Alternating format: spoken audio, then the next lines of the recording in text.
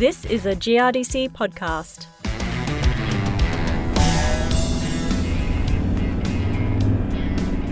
Some very important survey work, part of a GRDC investment in fact, is taking place right now across the West Australian grain-growing region. It's a survey into the potential impact that harvest weed seed control may be having on invertebrate populations, both pests and beneficials. Now I'm on my way to see Svetlana Micic, who is an entomologist with WA's Department of Primary Industries and Regional Development, who works out of DPIRB's office in Albany. Svetlana has agreed to meet me at a farm, it's a couple of hours outside of Albany, where she's doing some of that survey work herself by digging in some invertebrate traps. Okay, so let's find out exactly what she's doing and why she's doing it.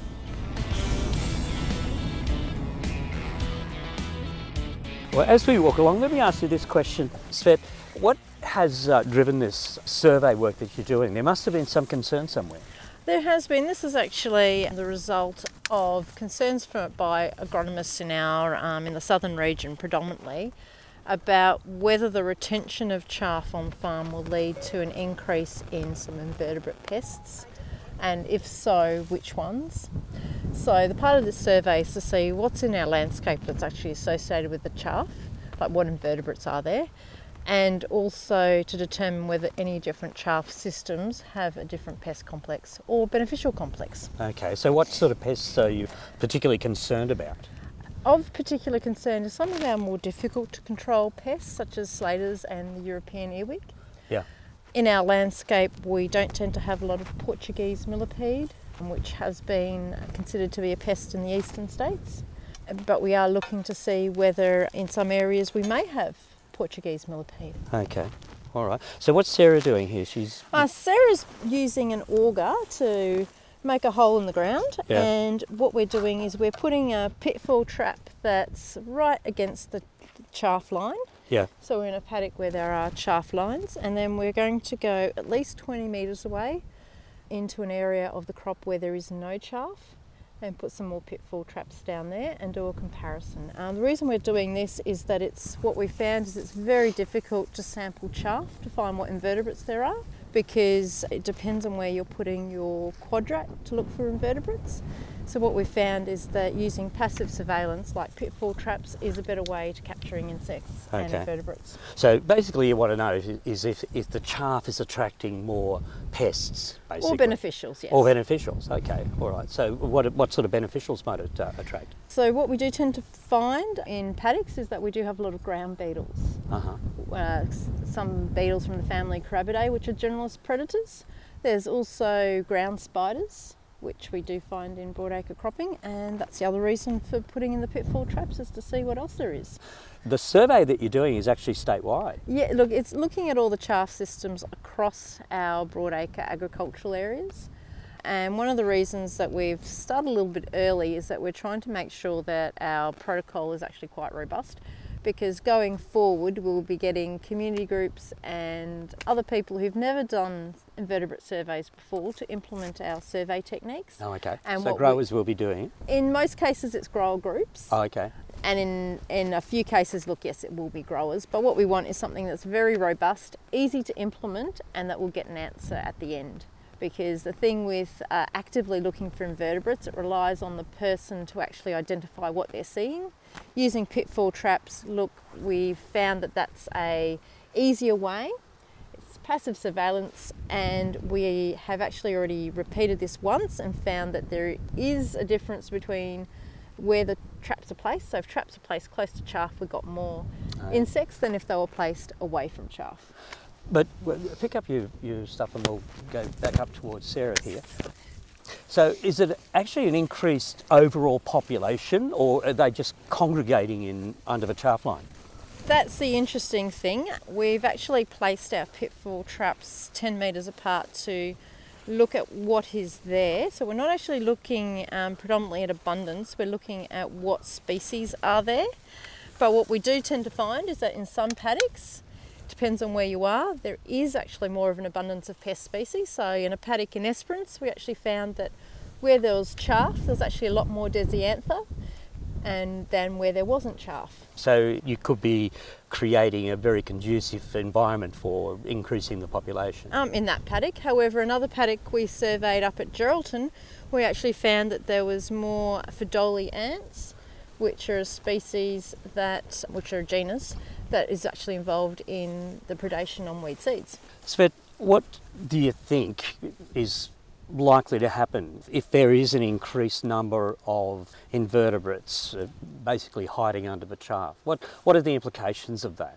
Well, what we're going to look at is to see whether there's a difference in the chaff types. So, for instance, whether a chaff tramline, which is a chaff line which farmers actually actively drive over, has less insects than, say, a chaff line, which is just left for the chaff to mulch down in a paddock, versus a chaff dump, which is just a dump of chaff that's placed in the centre of a paddock.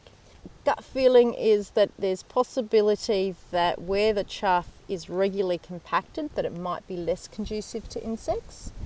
But that's the whole point of this survey, is to actually see what is out there in our landscape, and it's also a very good way to get a handle on what else might be out there. It would be a very good survey technique to determine whether we have had an incursion of a pest or a beneficial that we didn't know we had. Yeah, take the opportunity while it's there. Yeah, absolutely. Yeah. So you're looking at chaff lines and chaff tram lines. You're also looking at chaff dumps. And yes. What are you expecting there? It's actually been very interesting. So most times farmers will actually burn a chaff dump. However, we've had a number of farmers in our area and throughout our landscape who've actually been quite tight on feed, and they've been actually using chaff dumps as a feed source over summer. And so what we're going to be looking at in those cases is to see whether the active grazing of livestock of chaff dumps does cause a decrease in invertebrate species. WA is the home of Harvest Weed Seed Control, and of course that all started to a large extent with burning chaff lines. Yes. So are you looking at them as well? We've actually already done trials on that, Chris, looking at burning chaff and what is found under it. So I've already found that if you burn chaff that's been kept, say a chaff tramline that's been kept over summer in a snail infested paddock, you do actually cause a reduction in snails if you burn the chaff. The point of this is to actually look at systems where people don't want to burn chaff because of the environmental implications of doing it, and also because in our landscape we do have some very fragile soils which are prone to soil erosion, so there are a number of growers who are quite reluctant to burn. Okay, so there's obviously a lot of work left to do on this and a lot of analysis, I suppose, of the results. It's actually going to be finishing in March next year. So all of our surveys will be done by then. So we'll have all of the invertebrates back, and it'll be up to me to identify them and to look at whether we've got a pest, a beneficial, and to determine what the analysis is actually showing. We've already done a preliminary test of the protocols and actually found that the use of pitfall traps is very easy, it's not labour intensive, and that people who aren't trained are very easily able to put them in place and also to send them off. The samples arrive in a manner which they're all intact, so I can actually identify them. And we've already found that there is definitely a difference between pitfall traps that are close to chaff versus pitfall traps that are far away from chaff. I imagine at the end of the day, when you've done all your analysis, you're going to have a heap more questions to answer. Well, hopefully we will have some answers. What we're hoping for is that there will be clear differences between the different chaff systems, and also because the survey spread across our broadacre regions, we do have quite a lot of land that's being covered, so we will have quite a different species complex from the south to the north. I suppose at the end of the day you want to know if the chaff lines are increasing overall populations. Is that a fair assumption? Well, what we want to know is there an increase in the population if there's associated with the chaff? It might be that there is with some species, however with others we actually might find that there isn't. And that's what we're actually quite interested to know, because that will give growers who have particular pests an indication that if they do use non-burning chaff techniques, whether they're going to have an increase in their pests or not. Svetlana Micic, an entomologist working out of the Albany office of the Department of Primary Industries and Regional Development in WA.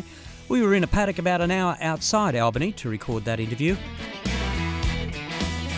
My name is Chris Brown.